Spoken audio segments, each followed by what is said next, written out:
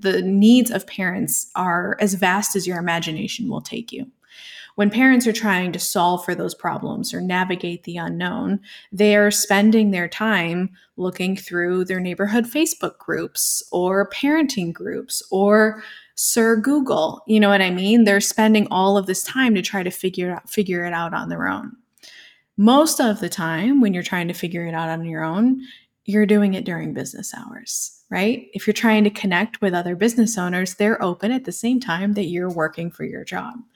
So employers come to us and they say, hey, my employees need help just navigating the ins and outs of the challenges that they're facing.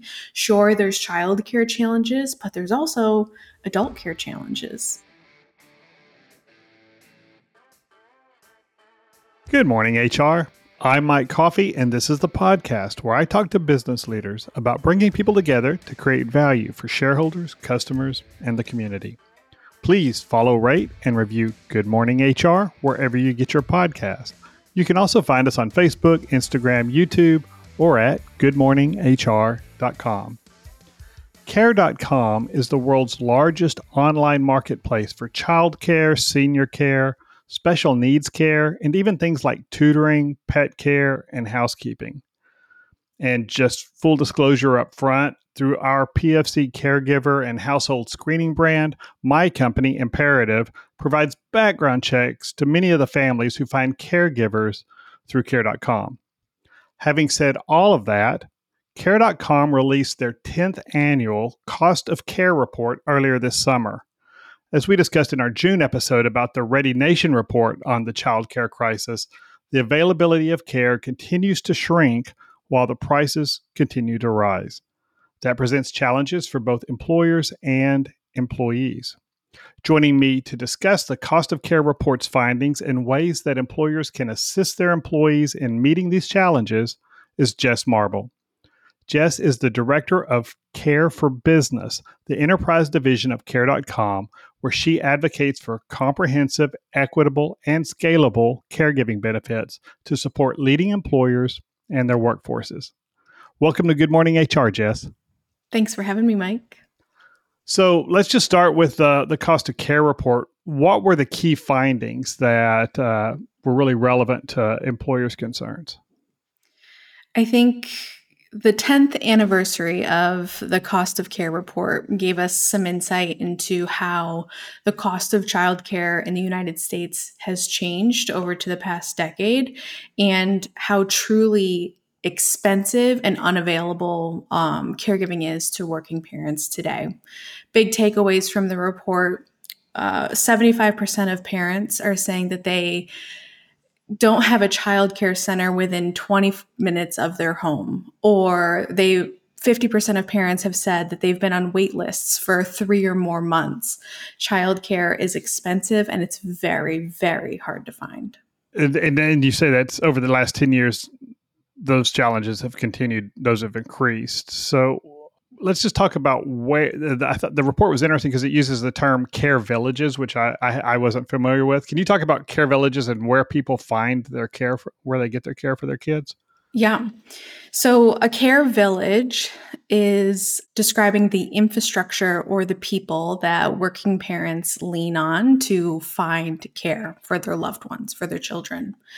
45% of parents that we surveyed actually are looking for childcare in non-traditional hours, which means they have to get a little bit creative when it comes to creating their care village today. So we're seeing parents are leaving the life they've built and they're moving to be closer to friends and family. They're changing their complete lifestyle. We know that parents are taking on multiple jobs. 29% of working single mothers with hourly jobs are taking on one or more to compensate for the cost of care. We also know that employees are turning to their employers. Offering childcare benefits is starting to become an expectation, especially if you expect employees to show up and be productive at work. So those non-traditional work hours, you're talking other than the 8 to 5 type shift when your traditional daycare is open. So third shift, evening shifts, things like weekends, Exactly. those kind of things. Exactly. Doctors and nurses have children. Those who kind of keep this country running while we get to sleep at night, they have children too, and they also have child care needs. Yeah, we just had a episode a few weeks ago about frontline workers and these essential workers that we talked about so much in 2020. And it seems like what Yeah, you're saying is those are the folks who are most impacted by this these childcare challenges. exactly. And so, how does all of this then affect employers? What do you see as the impact on employers from these challenges? The fact of the matter is, without care, people can't work. They can't show up to work to be their best self. They can't be productive. They can't be reliable. So, while this is a challenge that families have been facing forever, I think employers are starting to recognize that this is actually a business problem. I think the pandemic highlighted the impact that our childcare infrastructure has on their business. So now employers recognize this as a threat to the productivity that their employees can have and potentially their retention rates. Because when it comes between choosing to care for the ones you love or showing up for work, you're going to care for the ones you love the most. And you mentioned people having to relocate to be closer to family and to, or other caregiver sorts, people, friends, things like that. And I would guess that, I mean, certainly a lot of these folks are sitting behind desks and maybe can work remote if they can find, but a lot of the essential workers or those frontline workers have to be there to serve customers or work on a production line or whatever, Mhm. those, actually, be present in a physical space. And if they're relocating, that means those employers are losing that talent too. Yeah, I mean, relocation shouldn't be what we have to turn to find care because you've built and you've created this life for yourself, and to uproot that affects so many other areas of your life. Your job could be compromised. You may be impacting the lives of your loved ones who are stepping into care for your children. So it's not really a win-win situation for anybody. We mentioned relatives and friends and daycare centers. Hmm. A big part of what care.com does is connect people to nannies or babysitters, Hmm. people like that. Do you have an idea of what percentage of folks are using those kind of services versus just relying on daycare?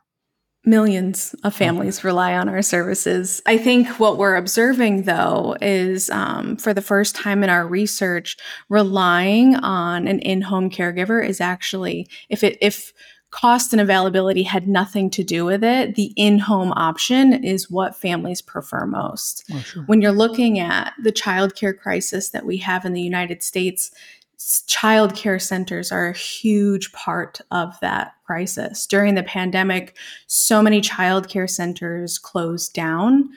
Thousands and thousands of their employees had to find work elsewhere. And so you have an infrastructure problem now that isn't going to be resolved because of a shortage of availability, but also employees who can help with that particular care infrastructure. And I think the report said families on average are spending 27% of Hmm. their income on care. That seems pretty steep. But I Yeah. think a lot of it, you know, these are, the people who are out there breeding are younger than me. And so, they're earlier in their career often. And so that's a big Yeah. chunk out of your career if you're trying to, out of your income, if you're trying to, build your family security into the future. It's a huge chunk, and it's actually three times what the Department of Health and Human Services says is affordable for families to pay for care. They say that it's affordable to pay for childcare if you're paying 7% of your income. But like you said, families are paying three or four times that, which just is not feasible for the majority of American families.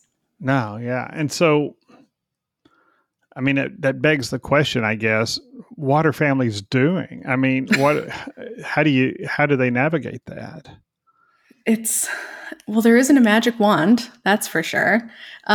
We see families have to uproot and they have to move closer to their loved ones. We see families taking on additional jobs. We know that single mothers, for example, who are working an hourly job, over 40% of them take on one or more jobs to help with the cost of care. But we also see families turning to their employers to help mitigate this rub they have between balancing the caregiving needs they have at home and their responsibilities at work. So, when a family turns to their employer, what kind of services can an employer really provide? Yeah, because I traditionally that's outside of the realm of most traditional employee benefits or what Mm-hmm. or something that most employers are willing to tackle. So, what do you see employers doing, and what did the report suggest employers ought to consider? I've been with CARE for almost 7 years.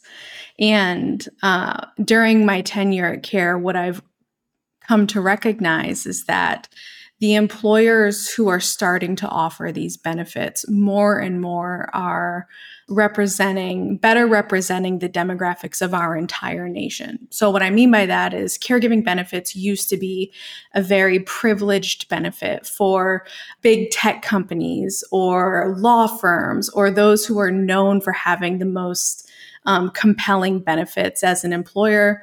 But we're seeing now that it's kind of becoming a must have, a standard benefit for employers if they need to compete at all.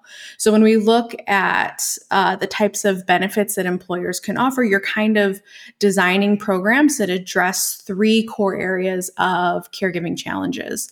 The first is finding care. Care is hard to find. There is limited availability across this entire nation.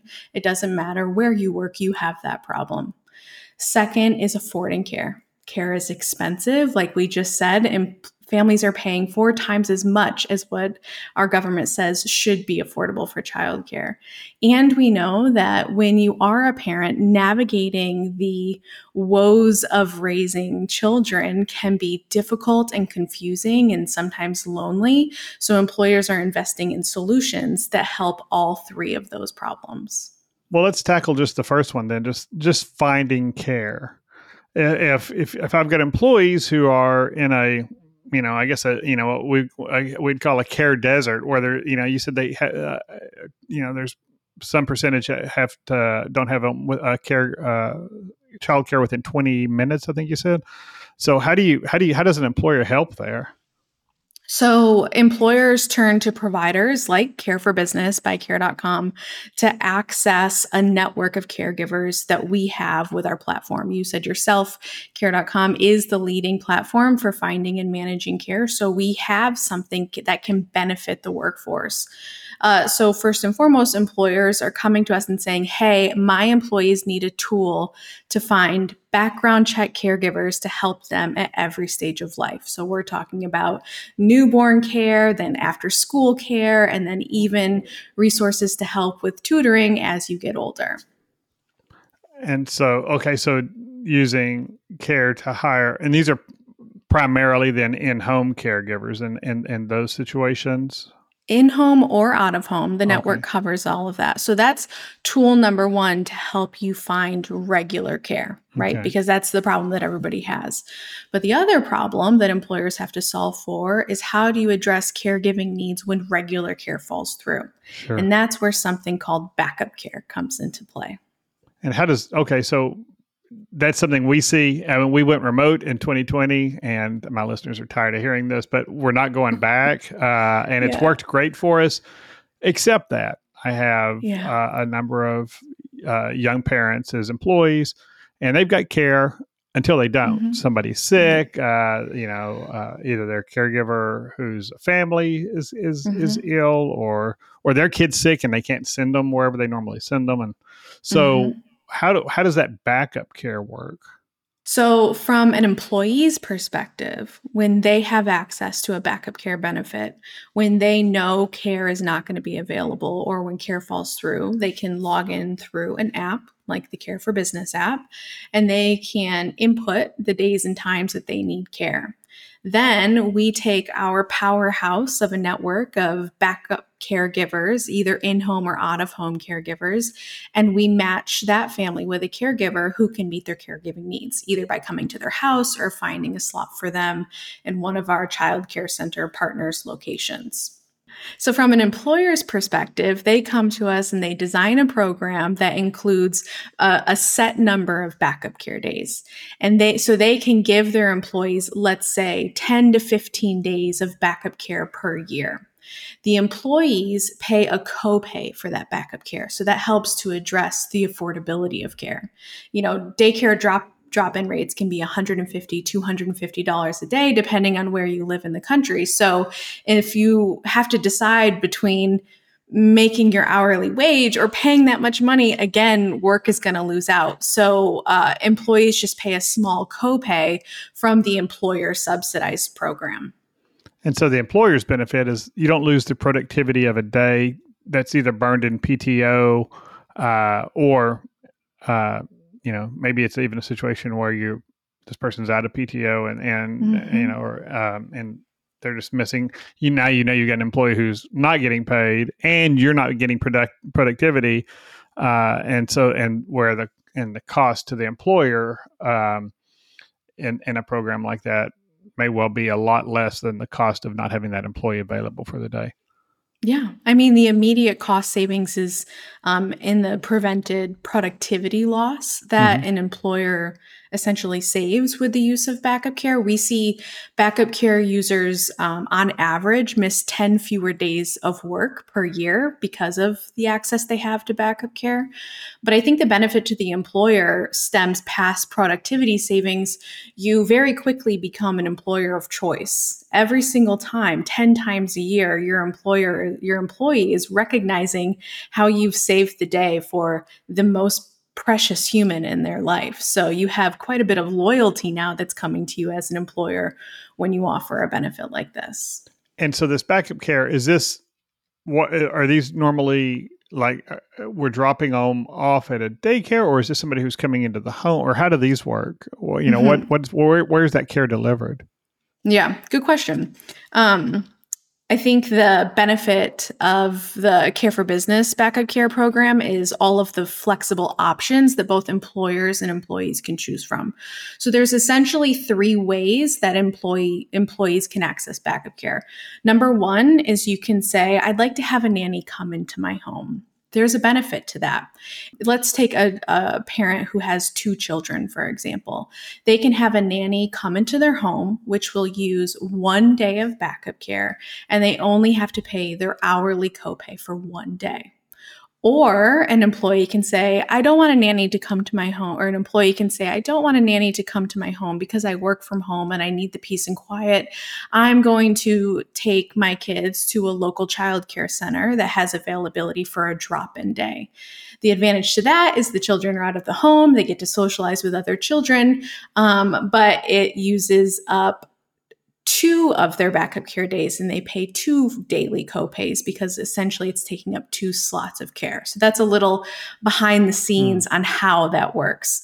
Now, the third type of backup care that's available is something called personal network backup care. So with personal network backup care, employees can say, hey, look, I have this reliable caregiver that I use on a regular basis who can come and care for my kids. Can I just be reimbursed for that care? Why, yes, you can. You can be reimbursed for that care, just like how your employer would pay for that backup care day. And then you're only responsible essentially for paying your copay. And if we're let's say we're going to go to the office and we're going to leave that kid who's, for whatever reason, needs care that day because their caregiver's not available or whatever, and they're going to come to the house. That gives people liver quiver. I've got some stranger coming into my house to take care of my kid. Can you talk a little bit about, at least in the care.com, the Care for Business piece, how y'all address those kinds of concerns? Sure. All of our backup caregivers that come into the home have been background checked. We partner with the best nanny agencies around the country to help fulfill some of those in-home backup care requests. But parents also have an opportunity during the booking process to request a time to speak with or meet the caregiver prior to them coming to their home.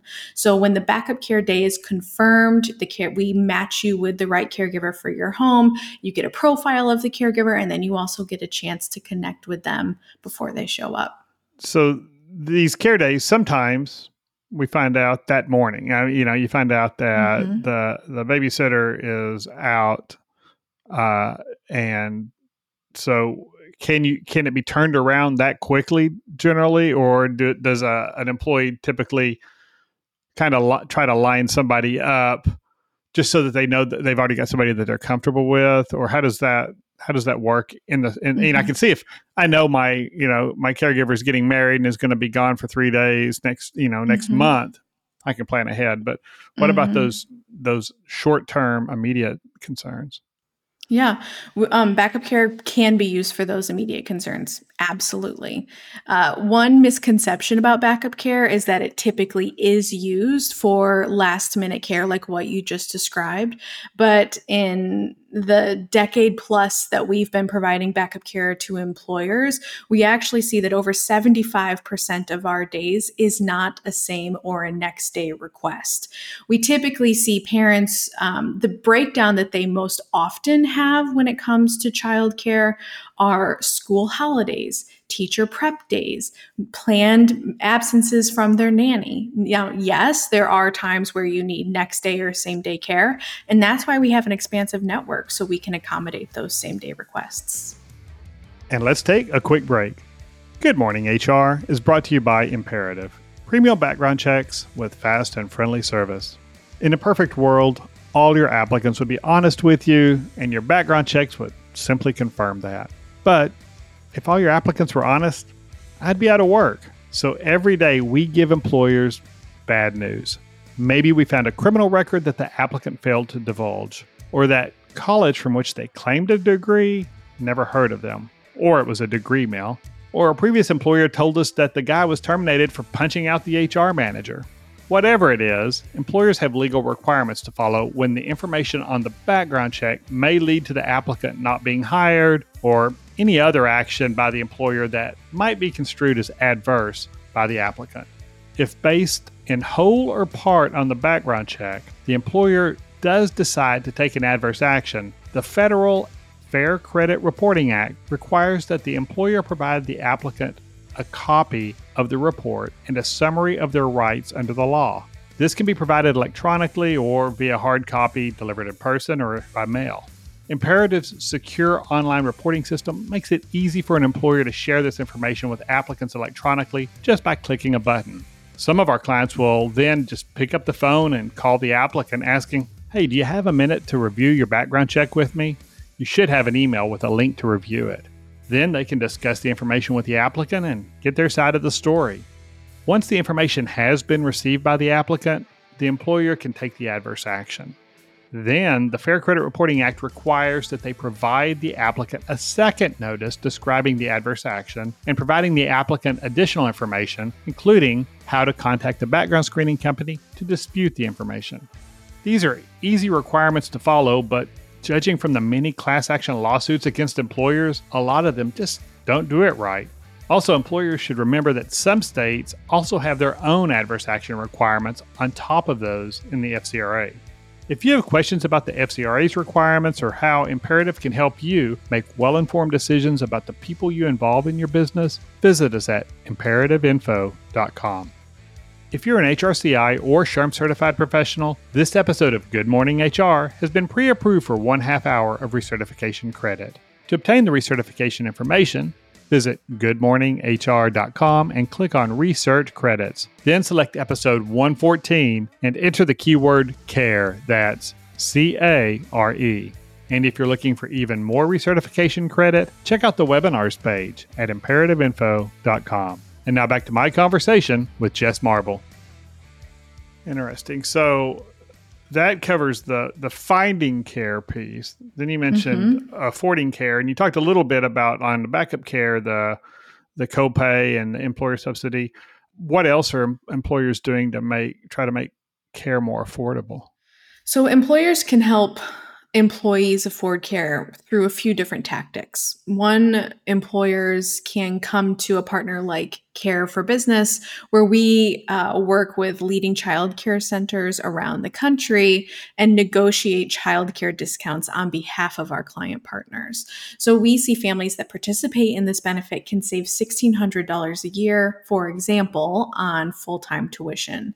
When you think about the cost of care, how for a lot of families, they're paying upwards of $18,000 a year, nearly twice the cost of in state tuition. $1,600 on average is certainly a benefit to have. We also see employers contributing to reimbursement accounts. So they may help employees cover a portion of the regular care costs through like a reimbursement or a subsidy program. Okay. So, and again, those are benefits that are just driven by the employer's desire to help with that. Mhm. And those reimbursement accounts are, I guess, either funded by the employer, but then through the health savings accounts or dependent care accounts, employees can also set aside an amount each year to at least Exactly. get that at a tax, tax free dollars. Through their dependent child care accounts. Yeah. Yep. Yep. And then that last really big one you mentioned was just navigating the complexities of Yeah. being responsible for care and all. What are the complex? I mean, we've talked about cost and those the shortage. What are the other Mhm. complexities that affect an employee who's trying to give care to their kids or even to an elder or something like that? Yeah. Uh, I mean, we can walk through Barnes and Noble and we can see rows and rows of parenting books, right?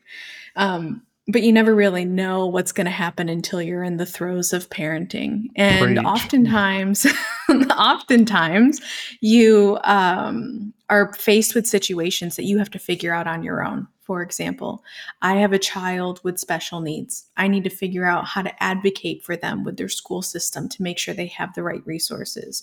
Or I'm looking for a child care provider that speaks dual languages, just like what we practice in our home. The needs of parents are as vast as your imagination will take you. When parents are trying to solve for those problems or navigate the unknown, they are spending their time looking through their neighborhood Facebook groups or parenting groups or Sir Google. You know what I mean? They're spending all of this time to try to figure it out on their own. Most of the time, when you're trying to figure it out on your own, you're doing it during business hours, right? If you're trying to connect with other business owners, they're open at the same time that you're working for your job. So employers come to us and they say, hey, my employees need help just navigating the ins and outs of the challenges that they're facing. Sure, there's childcare challenges, but there's also adult care challenges. Millennials are the largest generation in the workforce. They're also the largest generation in the sandwich generation. So they're trying to figure out how to raise their kids, and now they're trying to figure out how to care for their parents or their grandparents.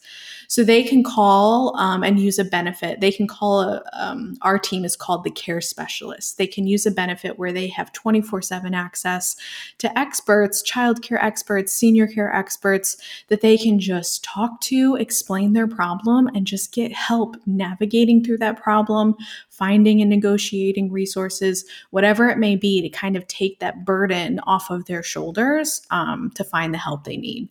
We see at Care that this particular service saves parents an average of 17 hours of lost productivity every single time they use it. Yeah, I can totally imagine that because I just look back at our stuff. I mean, and we were in a really privileged position because we own our company, Mm-hmm. and but I just think about the number of times something would happen and we didn't know, and we have friends who we can turn to, but having somebody who really knows, and it's I use a lot of business resources and mentorships Mhm. and people I know and trust to navigate business issues.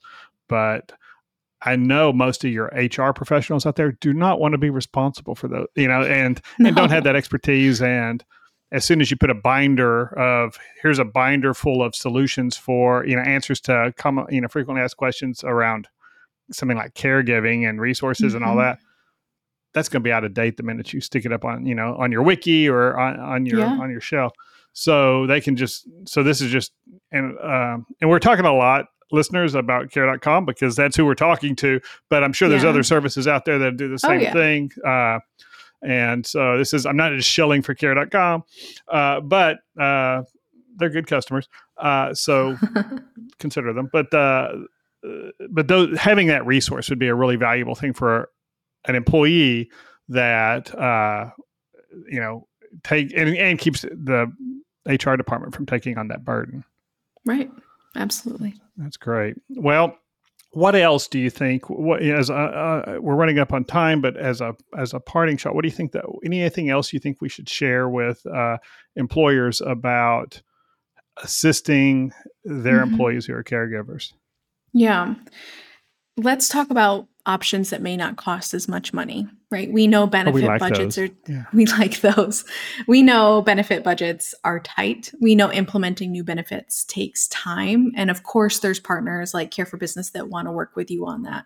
But there's also things that you can do right now with your employees to help make lives a little easier for working parents. Here's an idea: look at your employee resource groups or your affinity groups and find those champions internally and talk to them. You can create mentors between new parents when they, or mentorships between new parents when they re-enter the workforce and parents who have been navigating that journey for a while. That gives employees who are new to the parenting journey somebody to turn to and find guidance.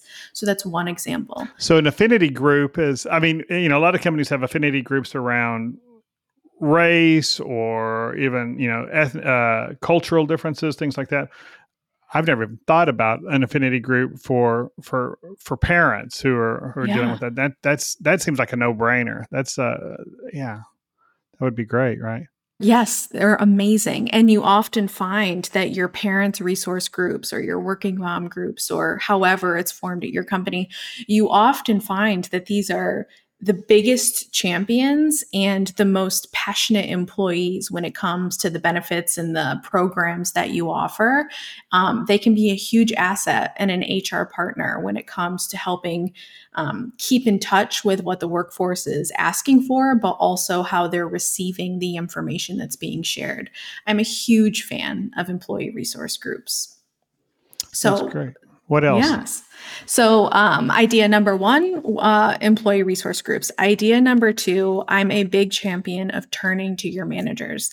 Your managers are the front line of your Sure. workforce. They are the first ones who understand the pain points employees are feeling. They're the first ones who observe when working parents may be missing work or feeling distracted. So, one of the most powerful things that you can do is make sure your managers are armed with the information they need to help support as soon as they identify a need from their employees.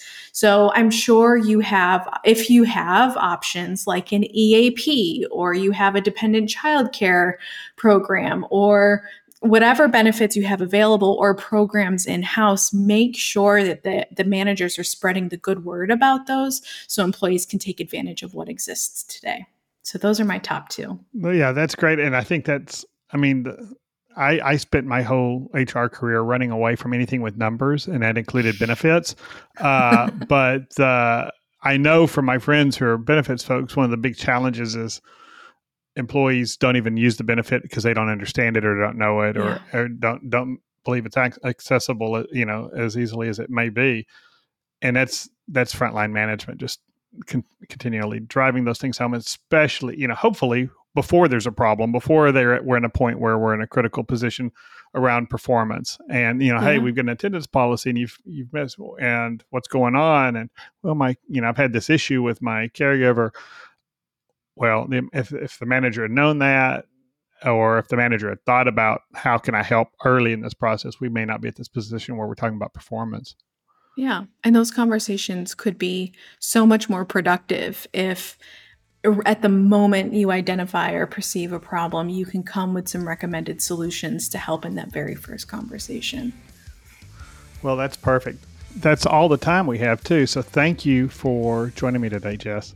Thanks for having me. I appreciate it. And thank you for listening. You can comment on this episode or search our previous episodes at goodmorninghr.com or on Facebook, Instagram, or YouTube. And don't forget to follow us wherever you get your podcast. Rob Upchurch is our technical producer, and you can reach him at robmakespods.com. And thank you to Imperative's marketing coordinator, Marianne Hernandez. She and Rob do most of the work. I just show up and ask smart people dumb questions. And I'm Mike Coffey. As always, don't hesitate to reach out if I can be of service to you personally or professionally. I'll see you next week, and until then, be well, do good, and keep your chin up.